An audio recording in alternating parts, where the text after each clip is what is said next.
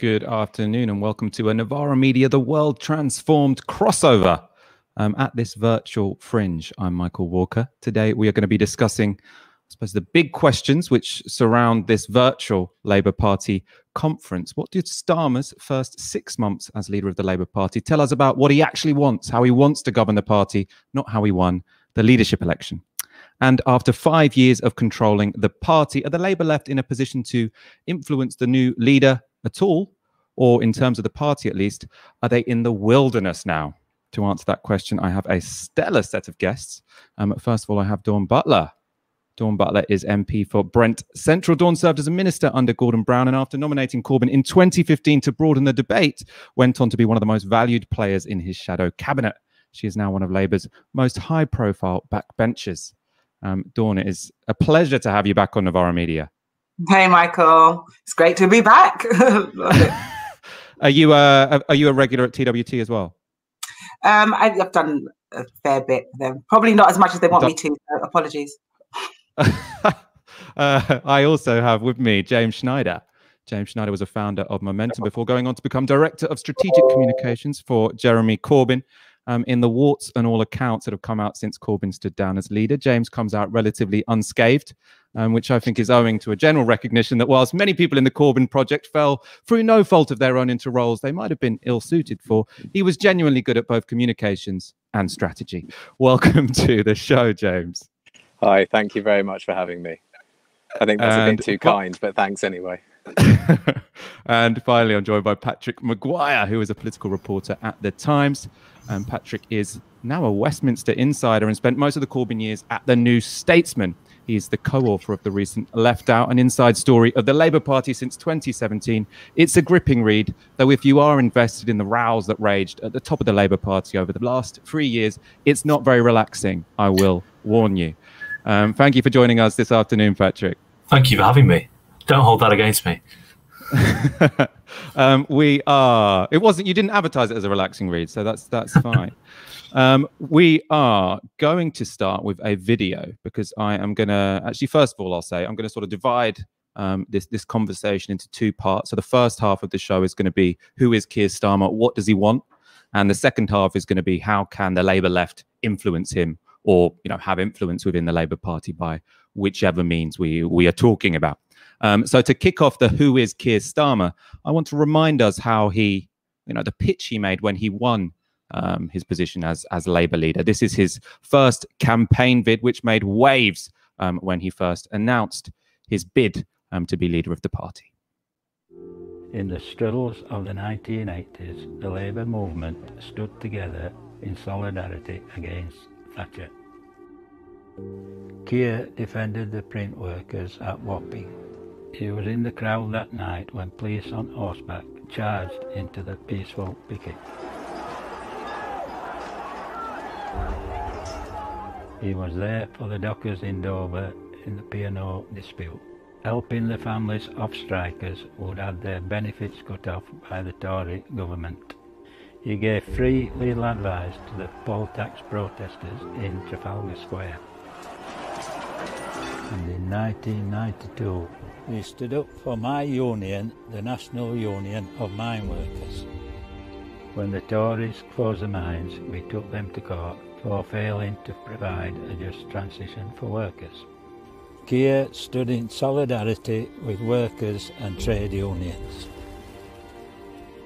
Keir stood up for the protesters who were trying to stop the widening of the M3 and the destruction of the downland, when the full force of the state was against them. When Shell tried to sink the Brent Spar oil platform into the North Sea, Keir challenged this with Greenpeace to prevent an environmental catastrophe. For 10 years, he defended Helen Steele and David Morris when they were sued for libel by McDonald's. They fought all the way and won. And Keir defended me and many others to bring public scrutiny and awareness to the presence of the United States visiting forces so that we can live in a more peaceful and less secretive society. Keir never asked for anything in return, never sought to take the credit or make a name for himself. In 2003, he published a legal opinion in The Guardian that the invasion of Iraq would be unlawful and marched with millions against the war. Keir took the last Labour government to court over its decision to deny welfare benefits to asylum seekers. I don't think anyone really expected someone who dedicated his career to defending workers, trade unions and activists to become Director of Public Prosecutions. Keir never forgot where he came from. As DPP, he stood up to the powerful. He had the courage to prosecute MPs for cheating on their expenses and to take on the Murdoch press for phone hacking. He prioritised changing prosecution guidelines on violence against women and girls, and he was instrumental in getting justice for Stephen. I was delighted when I saw Keir become a Labour MP in 2015 and so proud of the way he battled alongside Jeremy Corbyn against Tory Brexit and the Tories' plans to sell off the NHS. I've spent my life fighting for justice, standing up for the powerless and against the powerful. I still believe another future is possible where we can open up power and opportunity to all of our communities. We can confront the climate crisis with a Green New Deal. We can promote peace and justice around the world with a human rights-based foreign policy. We can rebuild our economic model in place of the failed free market one. We can renew our democracy and spread power across all of our communities and halt the rise of racism and division across our country. Another future is possible for our party as well. We can put factionalism and division on one side and unify around a radical programme where we can draw on the talents and strengths of all our members and supporters across the movement. Our party must move forward. It can't be any going back. Another future is possible, but we've got to fight for it. Together, we can and we will win. So I watched that again for the first, well, not for the first time, revisited it this morning. It still almost brings a tear to one's eye. You can see how the guy won the Labour leadership. That, along with his association with Remain, was the appeal, really. He was saying, well, unite the party. I'll bring forward the same activist spirit, really, that Jeremy Corbyn had, but whilst being competent and professional. Now he's won the leadership. Some people have seen, or I think the message has changed, let's put it like that. So far from putting forward a radical agenda when it comes to the economy, Starmer has not really taken a position on anything as yet. In terms of social movements, Starmer has been weak on Black Lives Matter and condemned direct action aimed at the Murdoch press. And well, I suppose you could see this as contrary to the commitment to unite the Labour Party. He has sacked two high-profile socialist campaign group members from his front bench, so Rebecca Long-Bailey from the Shadow Cabinet and Lloyd Russell-Moyle, who was a junior Shadow Minister. Patrick, I'm going to start with you. I've obviously presented sort of a particular narrative there, which is that Keir Starmer presented himself as left-wing, and then when he became leader, turned out to be a wolf in sheep's clothing, and his greatest achievement was, I suppose, to trick the left into thinking he was something that he was not. Am I being fair? I don't think you're necessarily being unfair. I mean, look, there are two crucial things to analyse here. One is Starmer himself, and that video does give a sort of fairly comprehensive overview of his career and his politics, which those who know him in the 80s do say was sort of, firmly to the left of the Labour mainstream. European red-green is how a lot of people put it, and I think in his heart, Keir Starmer undoubtedly still has those politics. But the crucial omission in that video, if you look at his biography, and by his own admission, this was a crucial episode. You have there, the years of activist advocacy, and then he's DPP, and then he's Labour MP.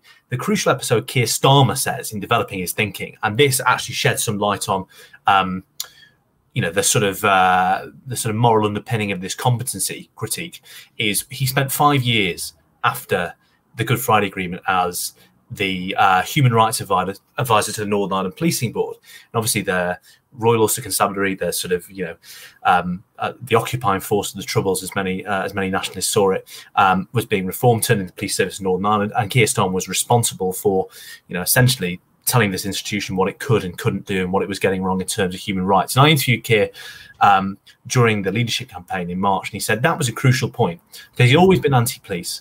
He'd spent years and years pursuing individual cases against the police, and he got inside the PSNI And then he said he found that actually things that would take years, doing sort of pro bono legal representation for victims of police violence or whatever, he could do immediately, you know, if only the police could better exercise the power they had.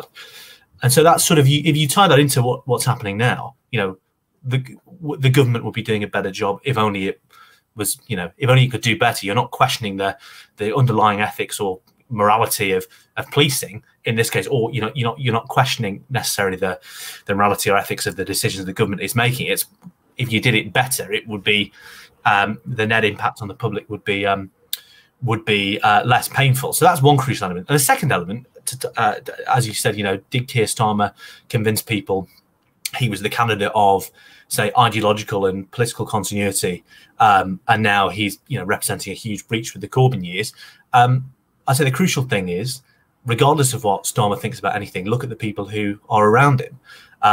You know, people like Morgan McSweeney, David Evans. These are not people of the Labour left. These are not people whose careers in Labour politics have been spent trying to platform left-wing voices in the Labour Party. Indeed, in the case of Evans and McSweeney, their whole mission, be it under Blair and be it during the sort of you know, the years between the first leadership election and the 2020 leadership election, were thinking about how you marginalise the left. And it's true to say, you know, Morgan McSweeney's big thing is thinking about expressing things in terms of values and creating spaces where people who wouldn't necessarily agree on ideology can agree on sort of big picture issues, you know. And in a way, the whole point of the campaign, as people like that saw it, was to marginalise organised Corbynism, or to, you know, dislocate the membership that was so supportive of Corbyn over the course of 2015 to 2020 from the sort of, you know, institutional moorings that sustain the left in power, without necessarily telling them that's what they were doing. And I think on that count, they've been very successful. I want to go to James, because you were, I suppose, an insider working with Starmer for a while, for a long time, when you were in Lotto and he was Brexit secretary, or shadow Brexit secretary, sorry. But then you went on to be sort of drafted in to Rebecca Long-Bailey's campaign. What do you make of his leadership compared to the Starmer you knew when he was in the shadow cabinet? Do you think that he has sort of visually changed from the outside? Do you think he did sort of make himself out to be more left-wing than he actually was, and that we're seeing a different Starmer now that he's become leader of the party? James, you need to unmute your microphone. Maybe I'm going to go to Dawn while you work out how to unmute that. Here we go. Done. We've got it. We've got it. Great. You heard my question, so you can now answer it. So I think he's leading in quite a similar way to how he was Brexit secretary, which is totally different to also shadow Brexit secretary, which is really rather different to that campaign video. I mean, I obviously supported Rebecca Long-Bailey as the left candidate, and I'd gone on holiday in early January, and I came back and I'd had my phone off for a week, and that was lovely. But then I turned it on, and basically the first thing I saw was this video, and it genuinely gave me nightmares, because it's so good. And you watch that and you think, right, his appeal to the party membership is absolutely pitch perfect, and true enough it was. But I think we haven't heard any of that. So, I mean, I was just noting it down there, what made up the radical program in his video. You know, rebuild the economic model. We've had absolutely none of that. They've run away from talking about wealth taxes or anything else. Green New Deal, there's none of that. Racism, well, you've mentioned the failings over Black Lives Matter. Redistributing power and democratic reform, we have not had a peep out of that. And then human rights foreign policy, there hasn't been any. And so I think that, you know, what he has been effective at is the management of the media has been very effective, and hats off to him for that. And they are pursuing a coherent strategy, and they are sticking to it. But I don't think we should be under any illusion that strategy is a socialist strategy, and it was never going to be a social strategy. It is a strategy for progressive social reforms. It's a strategy to have nicer people running the government in the hope that they will run it better than the current lot, and of course they would do. But it's not a strategy for social transformation. It's not a strategy to confront the climate crisis. It's not a strategy to transform the economy. But, you know, on its own terms, it's working quite well, and I think we should be clear exactly what it is, and not not criticize it for not being what it was never going to be. Keir was never going to be the candidate that he presented himself as, which is basically, look, you can have 80% of Corbynism, all the stuff you like, 80% of it, but it's just going to be more competent and more effective. You know, that was a great pitch for the membership, but we aren't going to have 80% of Corbynism from Keir, and that's fine. But we need to understand that and then adopt a left strategy based on that, which isn't just saying, "Oh my God, I can't believe he isn't doing the thing that we wish he was doing." No, I mean, I think there's some strong arguments there. I think one way of putting it is that Keir Starmer put himself forward to say, what better way to sell a radical politics than to be someone who's knighted, than to be a sir? And really, you can turn that around and say, if someone wants politics that radical, would they have been knighted in the first place? And I think we're getting to the second part of that now. I want to bring in Dawn now, because we're sort of comparing Starmer, or judging him compared to Jeremy Corbyn. You obviously had a key role in the shadow cabinet when Corbyn was leader, but you can also give us a longer term view of the party. You've been an MP under Tony Blair, Gordon Brown, not Ed Miliband actually, because you were out of Parliament for those 5 years, and then Jeremy Corbyn. Where would you place Keir Starmer on a left-right spectrum between those four leaders? Well, I think it's quite complicated. I think if you look at the video, as you said, it's quite emotional, and you would plant Keir quite firmly to the left, and it would be sort of full of hope. I think that the strategy, and James has talked about it, if you like, from his experience to how things are presented. I think that Keir's strategy, to me, is basically at the moment to do nothing, to do very little, and to expose that the emperor has no clothes on. And so to reveal Boris and the rest of his merry men for their incompetence. And I think in a way that strategy has obviously to them been working, because we are level pegging in the polls, but it's not going to take as much further, I don't think, now. So it needs the next steps now need to be implemented, and those next steps have to be around policies and directions and where we're going. And it has to be more, it can't just be about our values and what we think. It's going to be. We've got Dawn. I'm going to interrupt you because we're having a few problems with your audio. So I'm going to sort of go ahead to our next clip, and then we're going to come straight back to you, and Fox will have sorted out your audio by then. So we've sort of looked at how left-wing Keir Starmer is. I've got a sort of more, I suppose, surprising question now, one that I didn't realise I'd be asking 6 months after he became leader. How liberal is he? And again, I want to show a clip of the Starmer we knew before he became Labour leader. So this is Labour Party conference in 2018.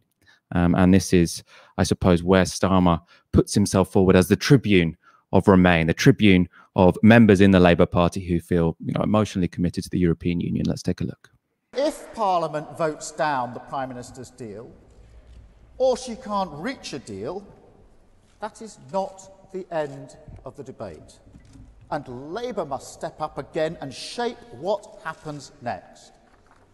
Our preference is clear. We want a general election to sweep away this failed government.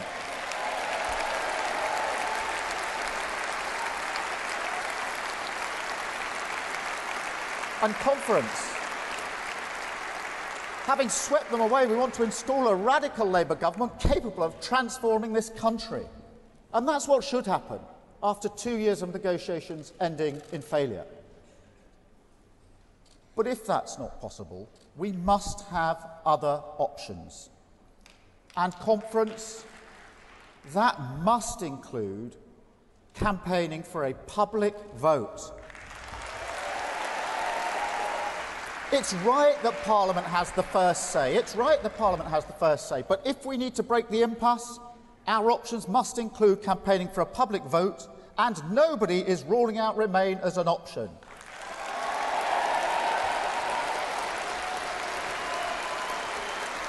And conference.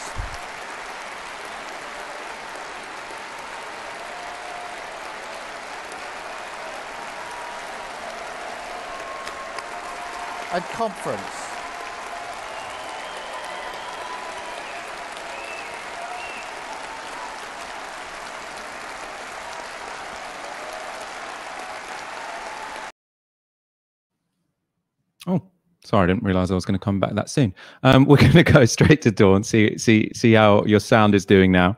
So the question I suppose I want to pose to you is, many people would have had doubts about, is Keir Starmer going to be particularly left-wing? I suppose one of the advantages I thought when he became leader, you know, compared to what came before. So say under Tony Blair, for example, you ended up with a Labour Party that was incredibly authoritarian. And, you know, in terms of the Iraq war, had no respect for international law, or the human rights of people in other countries. I thought with Starmer, at least we got a human rights lawyer. You know, he's probably not going to do Tony Blair style things. And he did really pitch himself to Labour members as a liberal. Now he's going for a kind of social conservative angle. And I want to know sort of what your thoughts are about that. How worried are you that he's going to go in a sort of blue Labour direction, which we might not have expected when he put himself forward to be leader? I think, can you hear me okay? You sound amazing now, Dawn. I think the key is going to be that we need to hold Keir to what he originally kind of promised and portrayed. And I think that's vital and important. I mean, I don't know what his strategy in regards to his direction is, but what I do know is that we had a commitment to stick to the party's manifesto, and we cannot be outflanked by the Tory government. And at the moment, I feel in some policy areas, the Tory government are implementing policies that they are taking straight from our manifesto, and they're almost, if you like, more left than us as a Labour Party. And that will do us no good whatsoever. We will struggle, and we can't just appeal to voters who never voted to us. We've also got to make sure that we keep the voters who are solid to us and our core beliefs as a socialist party, and we shouldn't be scared of that. I mean, I did a conference earlier today where they were saying, you know, we should sever our ties with the trade union, and you know, the Tories said that, and I said, what a stupid, ridiculous thing to say. You know, and we need to start nipping all of this foolishness in the bud now. And Keir needs to be leading on that. And he just needs to be stronger on some issues. But as I was sort of saying earlier before sort of my mic disappeared, I think Keir's strategy at the moment is to essentially do nothing and to just expose the emperor with no clothes on, and to give himself a platform to be able to be heard, maybe in areas that they weren't listening to Labour before, which is cool. I can live with that. But we will need to start talking about, you know, our policies and our core strategies and beliefs as a Labour Party. I want to get up now a quote from a Stephen Bush article, which is, and this is going to be thrown at James in a moment. So this is his explanation of why Starmer is sort of going down the more Brexity, social conservative angle than we might have thought when he was in the shadow cabinet. So Bush writes, for Starmer and his inner circle, a more economically and socially liberal Labour might do better electorally, but it would be at the expense of the party's soul. Winning back seats Labour lost in 2019 and 2017 is not just about achieving power, but about what type of party it is. As one of his close allies put it to me, we're not the Democrats, meaning a loose coalition of social liberals, big city progressives and some trade unions. Labour is a party of the labour interest of working people and the trade union movement. It is the Labour Party's desire to revive that historic identity that distinguishes it both from its recent Corbynite past and its electorally successful New Labour days. It's not just victory Starmer aims for, but to save Labour as we know it.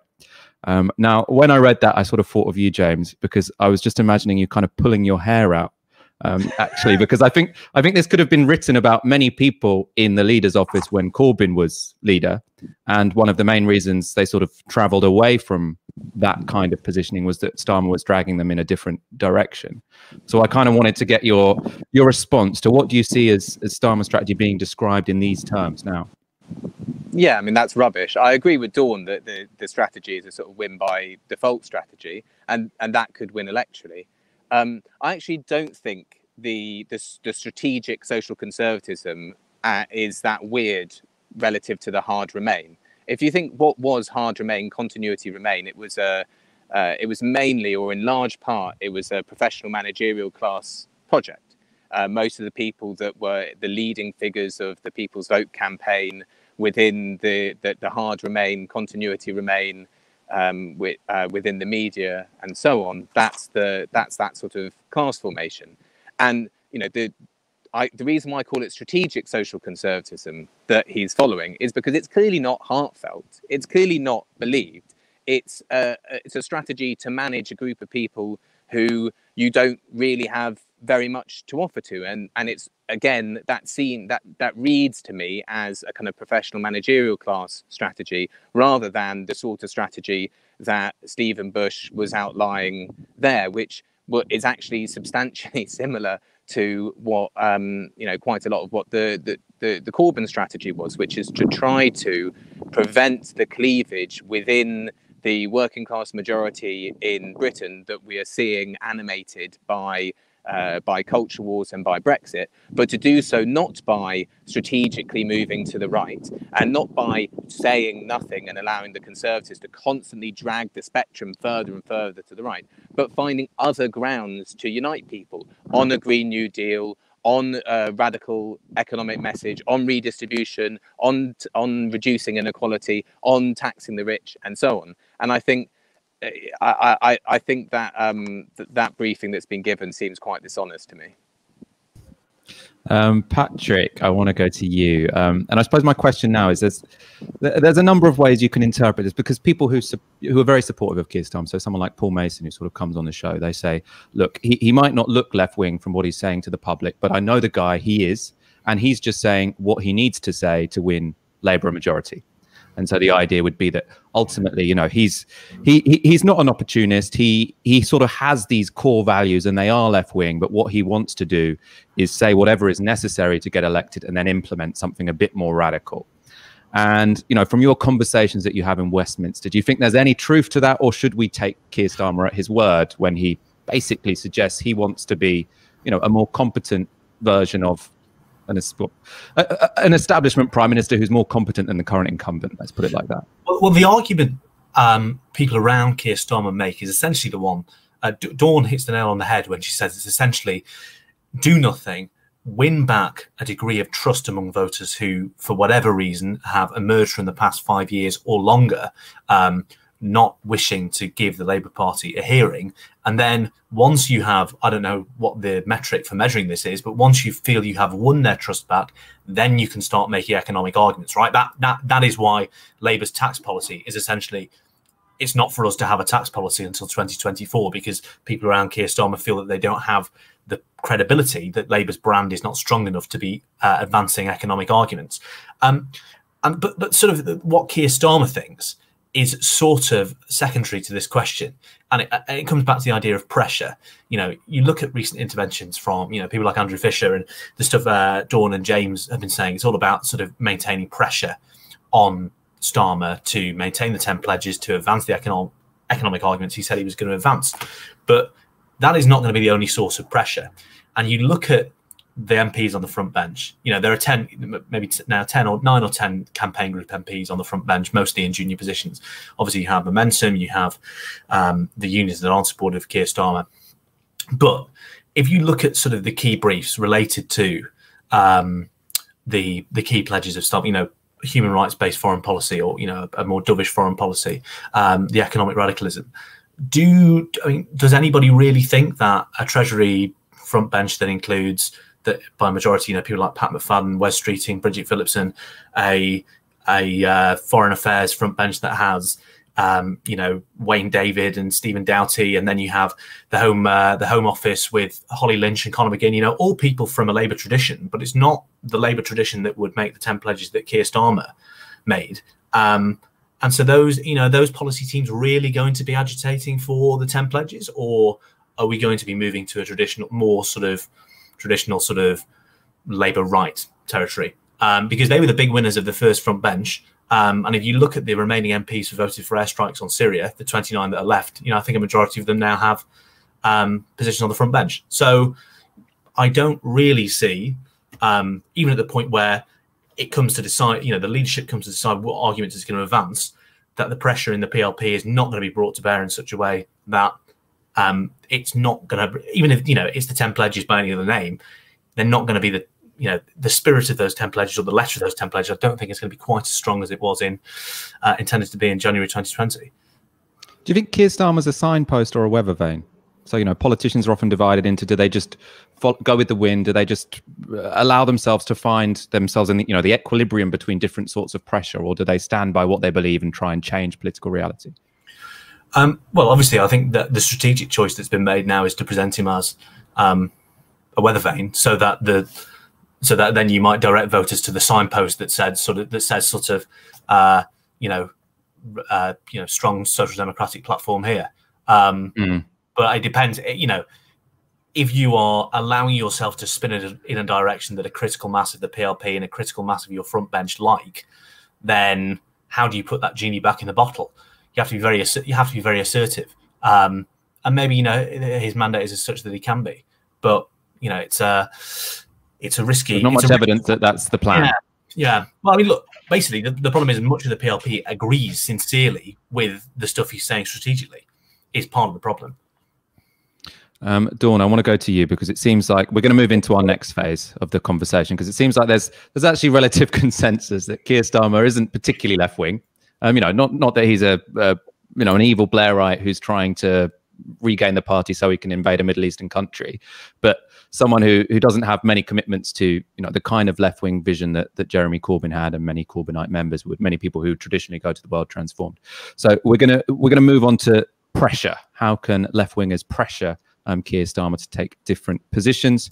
And probably the most obvious place that a leader has problems with people who might oppose their positions is in Parliament, is the PLP, the Parliamentary Labour Party. Dawn, the MPs, you're there, you're one of them, you sit among them. The impression I get from the outside is that Keir Starmer at the moment is completely unassailable. It seems like the MPs predominantly are just incredibly relieved to have a leader who they see as more of one of them. The civil wars of the Corbyn era are over, and Keir Starmer looks quite untouchable. Would you agree with that analysis? Do you know what? I think it comes down to sort of discipline. I actually think that sort of those of us, people like say those of us on the left, I actually think that we actually are really quite disciplined and have the party's best interests at heart. When Jeremy was leader, you had, everybody kind of carping in the background, getting on the media, going mad, attacking him, and kind of destroying the Labour Party from within.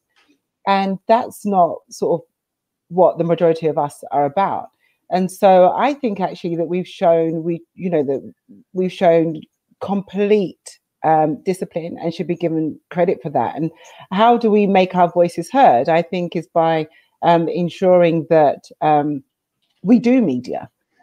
We can't be afraid of doing media. I mean, there are very few sort of MPs kind of from the shadow cabinet doing media at the moment. And I think, they are being very, very sort of closed. But I think a lot more of us need to sort of do media and talk about Labour's values and where we're going, because we are a broad church, as they like to say. So you cannot exclude one section of the party, because I think it has to boil down to policies. What are our policies? What is our strategy? What do we want the country to look like? We need to be talking about post-COVID now, when we come out of lockdown. What will the country look like? We are facing austerity like we've never seen before, and we are facing a huge threat of no deal Brexit. That is going to have a devastating effect on the majority of the country, even in areas where people voted for Brexit. So we need to start laying down our ground now and saying, look, this is what Labour is about. And, come and talk to us, come and join us. And we can't just wait for that to happen, because the fear is, the strategy is okay at the moment, but if you wait too long, there'll be a tipping point, and then people still won't listen to us. So you've got to get it quite right. I asked on what your red lines would be. And what I mean by this is, I suppose the PLP have a fair degree of power in that they can go on the television and trash the leader. This happened all the time under Jeremy Corbyn. You don't strike me as someone who's in a rush to do this. You don't strike me as someone who just wants to attack the leader for the sake of it. But are there any policies or any positions that you can imagine Keir Starmer taking where you would be straight on the phone to BBC or Channel 4 and say, I want to come on your show and say that what Keir Starmer has done is wrong and that he, should watch his back fundamentally? So, I mean, Michael, like my first priority is to get a Labour government. And I think, Labour government is way better than any Tory government will ever be. And that will always be my first priority. I do think at the moment that Keir and his shadow cabinet, you know, many of them could be much stronger in areas around Black Lives Matter. You know, I think they could be stronger around that. I can think they could be more aggressive in regards to the government's incompetence and their handling of the pandemic. And, you know, we need to remind people that the government is responsible for where we are now because of their lack of action. You know, there is obviously the argument for, you know, showing that the emperor has no clothes, giving them enough rope to hang themselves, as they say. There is, you know, an element of that. But let's go out there and say, well, actually, you know, take the fight to the Tories. I kind of, you know, I miss the fight, if I'm honest with you. You know, I think, you know, we can be taking the fight to it's a wide open goal. I mean, you know, in fact, you know, Boris has been so incompetent. He's not enjoying the job at all. He's complaining that he's losing money every single day. He's not getting enough money. You know, we could be 20 points ahead, really. You know, people used to say the problem was Jeremy. Now we've got somebody that people consider to be prime ministerial, competent. You know, he does, you know, fairly well at PMQs. It's not setting the world alight and exciting, but it's stable. So, you know, let's edge it a bit more. I mean, let's get 20 points ahead. Let's not be just, oh yeah, we're level pegging. The government's seriously incompetent. We've had enough of strong and stable. You want to go on the attack? Go and just take the fight to the Tories. I want to go to James and stick on the topic of the PLP because obviously, I suppose you spent a lot of time trying to manage malcontents and within the PLP who were, I suppose, either trying to undermine the leadership for its own sake or trying to drag the policy direction in a particular way. I suppose one legacy of Corbynism is that there are more left-wing MPs than there were before. So the Socialist Campaign Group used to be, I don't know, 10, 15 people. There's now 34 people in it, which is sort of the official block of left-wing MPs. And we can talk about opposition, but also if Starmer were to become prime minister, if his appeal or his strategy, which we've all said is, you know, reasonably successful to make himself seem prime ministerial to the population, if he gets into that role, you could have these 34 MPs being real linchpins in terms of, you know, they could cause defeats.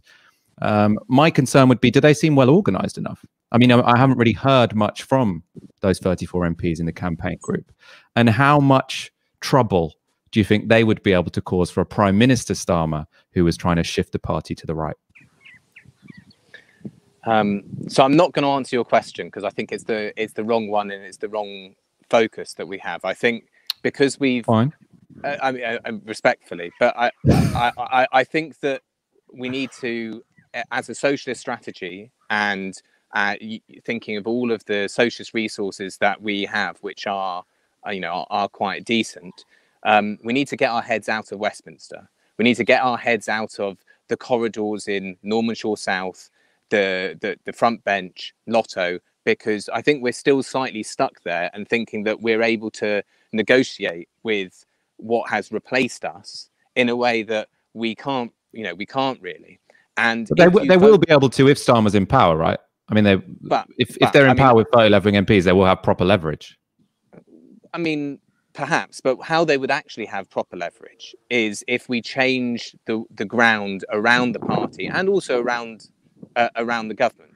So by that I mean, if there are real campaigns in the country like Black Lives Matter, but also like the tenants movement now against the evictions, those are the things which are going to shift the political weight in this country, shift what is possible, and then change the ground that the leadership stands on, and also strengthen the hand of those 30-odd Socialist Campaign Group MPs.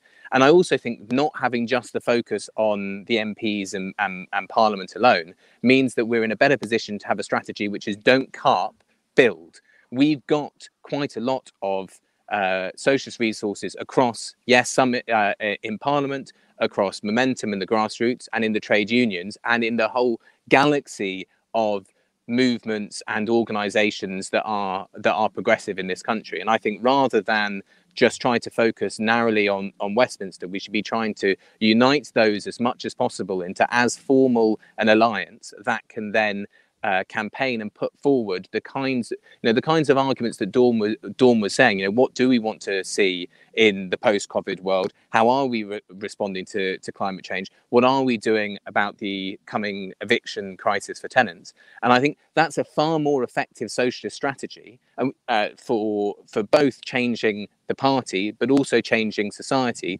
because you're doing both at the same time. And I think that's where our focus should be, rather than in thinking that Keir is basically our guy, maybe, or he's not really our guy, but if we push him a bit this way, he'll do more our thing. I think no, the world is in huge flux.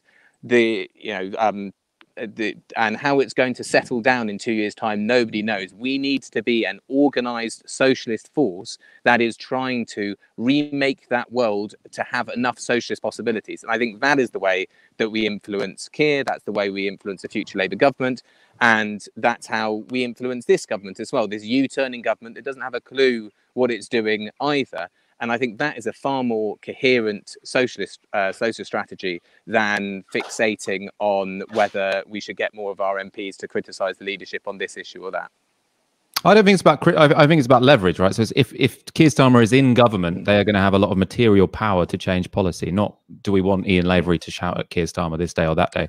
Well, I mean, I think the material power is if there is a national tenants movement, for example, that is able to take serious action to insist on a particular policy. Let's say Labour goes into the next election with most of the housing policies from the last manifesto, or even just half of them. In order for those to, Keir's strategy seems to be, if you have better people in government, they will be able to do good things. That is not what has happened in history basically ever, because the forces of reaction, the forces of capital, the forces of the establishment shift the government, drag the government to the right. It is only if you have a government which is there and is open to an array of progressive forces, of trade unions, of various social movements that are strong enough to force through the kinds of progressive policies that we want. And so I think our strategy, our social strategy, it has to be strengthening those progressive forces as much as possible, because that is what we will need to get decent policies from any government. You've gone full circle, James. Sorry. 3 years in Westminster and now you're all social movements again. Patrick, I want to go to you for an insider take on Keir Starmer's team. What do you think they're scared of? Not from the Conservatives. What are they scared of from the Labour left or from forces to their left within society? Where are they under pressure? I mean, to be blunt, I think if you asked them that question, the answer would probably be some variation on not very much. And at the risk of going back into Westminster, I think that's because they've calculated that the Labour left is something of a busted flush. They have, in their view, divided and ruled. They've won that big mandate. And they have won the right to ignore whatever argument any bit of the left is making at any one time. That isn't to say they might disagree or agree with those arguments, but they think their internal position is strong enough that for now, at least, pending the results of the Gen Sec elections or the NEC elections, they have sort of free reign to basically ignore a left that either carps or seeks to build. But the interesting thing about what James just said is the sort of thing Keir Starmer was saying in 1986, 1987, when he was writing for, obscure pamphlets. And, he was very much of the sort of Hillary Wainwright view of, you unite the disparate fragments of liberation politics as they were then, not necessarily what James is saying now, and they cohere into a bigger, broader-based movement in the country, and that is what powers a genuinely representative Labour Party and unites the progressive forces in British society. But that isn't necessarily what they're trying to do now. But to answer your actual question, are they scared of anything? I think they're scared of left-wing frontbenchers or left-wing activists from the Labour Party being seen as, Dawn saying, let's get the campaign group on television. Now, the campaign group is better organised than it has been. I'm still quite wet behind the ears, but, it's a sort of, much more public-facing organisation in this parliament. That's a conscious decision that's been made. But, I think if anything scares them, it's being seen to take left-wing positions at this point, or being seen as the party of, say Dan Carden goes on television tomorrow and says, yes, I'm for wealth taxation. Yeah, that's the thought of a frontbencher, even though there's campaign group frontbenchers on the front bench, you know, I think that scares them. Hence why they're so keen to shut these discussions down. Hence why, you know, you had Annalise Dodds saying we should look at wealth taxation. You had Starmer saying it something, you know, a sort of diet version of that on LBC, and then within a couple of days the position was we don't talk about tax until 2024. Thanks very much. So if anything scares them about the left, I think it's the left, Labour left, being seen to publicly exist as an integral part of the Labour Party, not necessarily any of the positions they take. So they're just worried about the Labour left embarrassing them, essentially, because they could always just, in that scenario, sack Dan Carden as well, right? They've shown they're very willing to sack left-wing frontbenchers if they see them as an embarrassment. Yeah, but you know, it's, you know, the sort of, you know, the strategic decision Starmer's campaign made was to embrace, you know, the Corbynite left, or at least the, you know, the bit of it they could live with, what as an integral part of the Labour tradition, and presenting Keir as the inheritors of that tradition. Now it's about saying, well, hang on, there's only one legitimate source of policy thinking within the Labour Party now, and it is the Leader of the Opposition's office and the shadow cabinet. You know, and if you, so that is the sort of the pinch point, as it were. He wouldn't allow the kind of freelancing that he did as Brexit secretary. Absolutely not. Absolutely not. You know, he poached a gamekeeper. We're going to look at, we've got one last clip for you, and this is an example, I think, of Keir Starmer oversteering. So obviously he took a knee for Black Lives Matter. Then Black Lives Matter came out wanting to defund the police. This made him a little bit terrified that he could get tarred with the defund the police, Black Lives Matter brush. And this was the save he tried to make. Let's take a look at him talking to the BBC earlier in the year. That's nonsense, and nobody should be saying anything about defunding the police. I mean, and I would have no truck with that. I was Director of Public Prosecutions for 5 years. I worked with police forces across England and Wales, bringing thousands of people to court. So my support for the police is very, very strong and evidenced in the joint actions I've done with the police. There's a broader issue here. The Black Lives Matter movement, or moment, if you like, internationally, is about reflecting something completely different, and it's reflecting on what happened dreadfully in America just a few weeks ago, and showing or acknowledging that as a moment across the world. And it's a shame it's getting tangled up with these organisational issues, with the organisation Black Lives Matter, but I wouldn't have any truck with what the organisation was saying about defunding the police or anything else. That's just nonsense. So when Keir Starmer said that, there was some pushback initially because he'd, I suppose no one really expected the Labour leader to say they were in favour of defunding the police, but because he called it nonsense, people thought it was overly dismissive. But it was mainly this line, it was a Black Lives Matter moment that pissed people off. And why I think this is interesting, Dawn, is not just that he said that, but this actually seems like one of the situations where he did get a bit uncomfortable. He did end up having to come out and say, oh, actually, I regret saying that. I regret calling it a Black Lives Matter moment. What I meant is it's a defining moment. I think he had to rewrite history because I'm pretty sure he went out there to try and distance himself from the movement. But the pushback scared him. And I wonder what your analysis is of that series of events. Why was it that in that particular situation, Keir Starmer had to roll back on what he'd said? Do you think he is genuinely worried that he could lose, well, votes and popularity among young voters, ethnic minority voters, etc.? Do you think we can see a glimmer of his responsiveness to people to his left in that particular sequence of events there? This is why it's important that we keep him honest, right? Because if we were to lose, for instance, the black vote or the young vote or the progressive vote, then we will lose many seats, more seats than we will gain. So this is why we have to keep the party honest from its core. And, you know, what Patrick said hurt a little bit, ouch. But he may think, or, you know, the shadow cabinet may think that they'll be embarrassed by seeing the left on TV, if you like. But actually, when you think about the policies that from the 2017 and 2019 manifesto, the Conservative Party are taking policies from those manifestos. And I think it's important that we recognize that, because come the next election, we will need to have some policies, but we have to be mindful that, you know, a lot of our policies would have been stolen, which is fine, because, you know, they're great policies. They're not done to the whole realm of what we need to be done in society. But we kind of will need to read the room in terms of where we're going politically. So I think it's absolutely vital that we do organise and mobilise, like James was saying as well, because without unlike the Tories, so it could be fine on paper saying we want to present ourselves this way as a political party, but without our activists on the ground, we will not win an election, because we will have nobody to deliver leaflets and knock on doors. We are not the Tory party. We don't have, you know, millionaire funders who have been made richer, can I say, some may say controversially, by the amount of money that they've been getting from procurement contracts from Dominic Cummings and Boris Johnson. So they've been made richer, and they'll have lots more money to pile in to the next general election. So actually, we cannot abandon our base, and we cannot abandon our heart of the party and the core of the party, because that would be a huge mistake.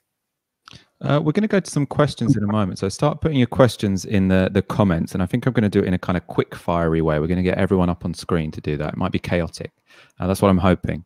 I want to bring in James Schneider before I do that, because, you know, I've been talking about your response, which is basically, you know, real change happens on the streets in social movements, and then you just pressure a political party, which is basically seen as something separate, to move into that space. Or you, I suppose, to cut the question short, what's the point in people being in the Labour Party in that vision? Because I know there was sort of an idea when Corbyn was leader that you'd have this thing called a movement party, where social movements and the Labour Party would unite into this social force, and you'd have the leader of the Labour Party as, you know, almost leading social movements. If you're seeing them as purely external and applying pressure on the Labour Party, from which you shouldn't expect that much, why should people remain members of it? I'm not suggesting that people should be outside the party at all. I mean, I think that we should, as part of the bringing together of those socialist resources, let's face it, the overwhelming majority of them lie within the Labour Party, and that's a potential source of strength. So when I'm saying bring forces together, I mean quite concrete things like a formal alliance with some kind of coordinating committee between the Socialist Campaign Group MPs, the left-led trade unions, or the lefts of the unions that are not left-led, Momentum, and perhaps some other groups, to provide some coherence and coordination and direction for the left as a whole.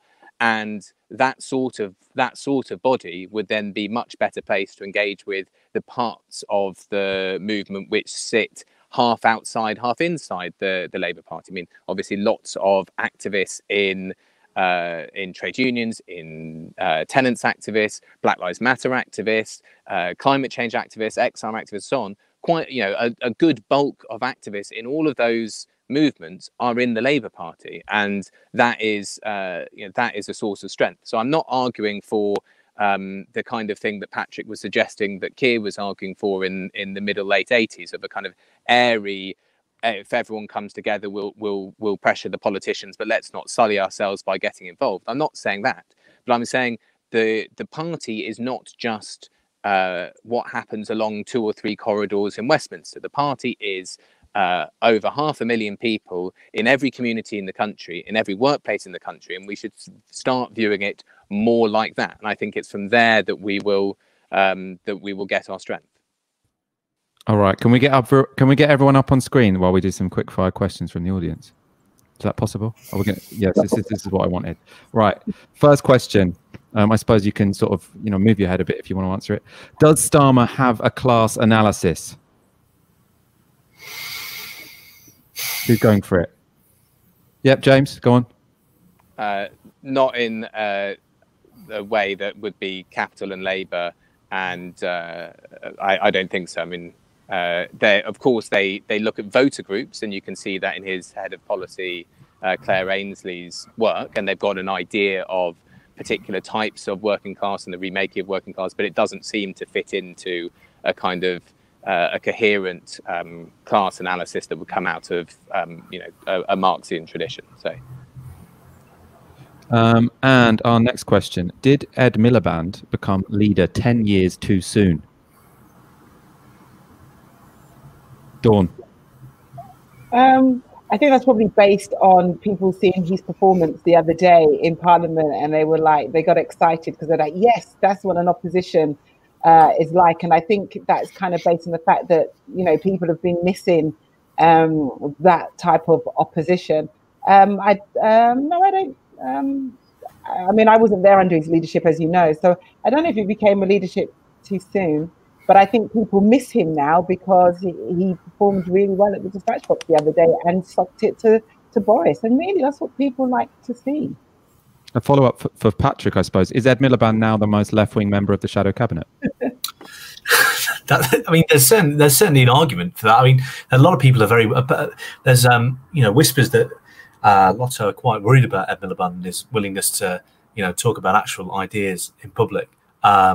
You know, there's some suggestion of a degree of jealousy at the plaudits Ed received earlier in the week. And obviously, if you have, you know, Ed is someone with a fully formed idea of how an economy should work, is thinking deeply and often out loud about what the economy should look like after COVID.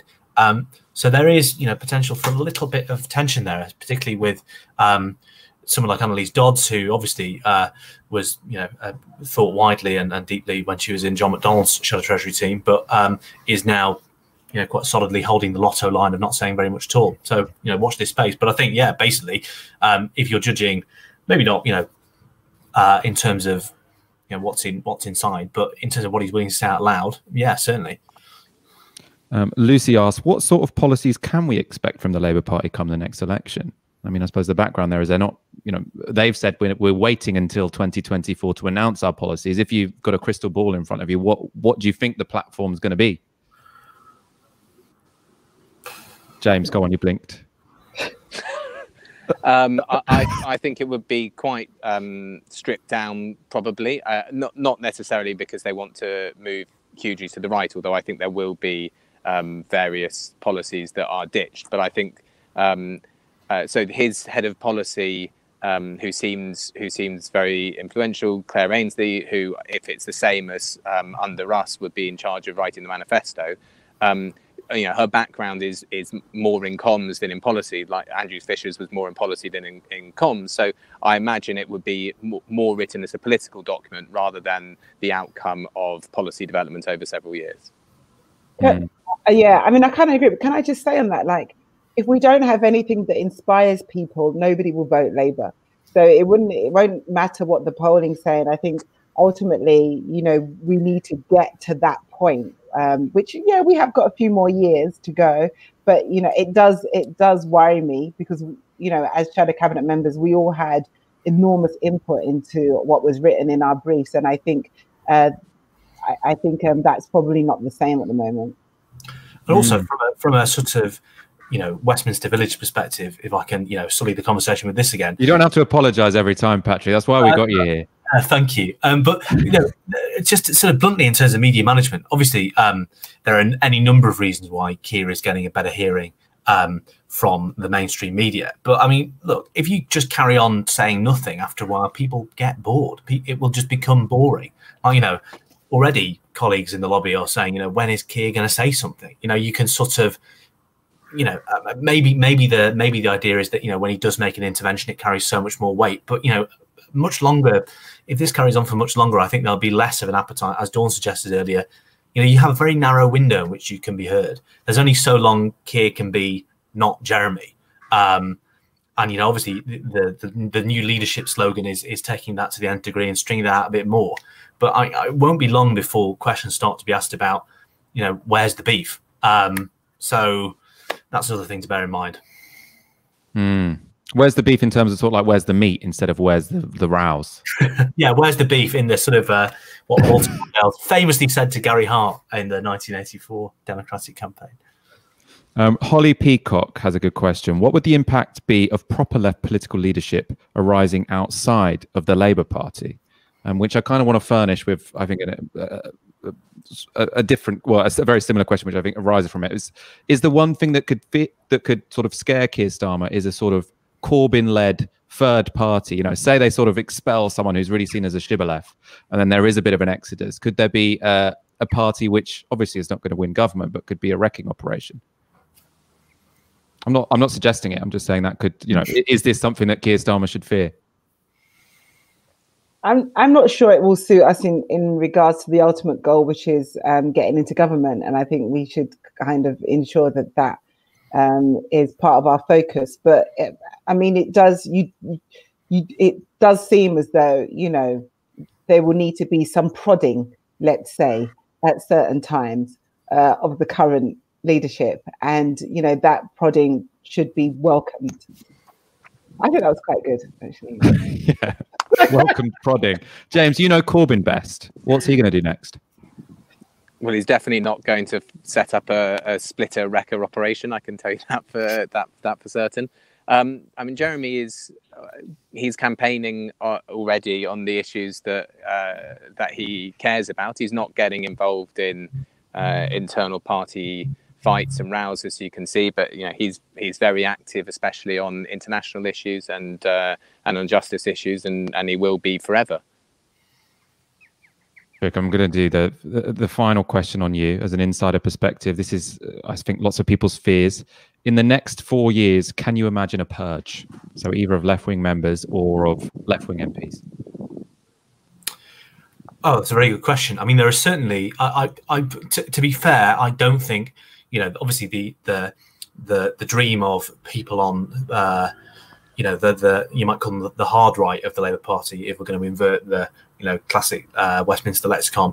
The dream is that the EHRC report drops on Starmer's desk, or, you know, it's already dropped on his desk, and for some reason, despite it being a sort of, you know, a statutory body, for some reason the recommendation is expel Jeremy Corbyn and the whole campaign group. I mean, I don't think anybody in Keir Starmer's operation wants that, thinks it's a good idea, or you know, is expecting that, as much as, you know, people on the outer rungs of his supporters might think that's a good idea. It depends how you define purge. I mean, obviously we'll have to see what the Ford inquiry says ultimately, and what sort of pretense that can be used for.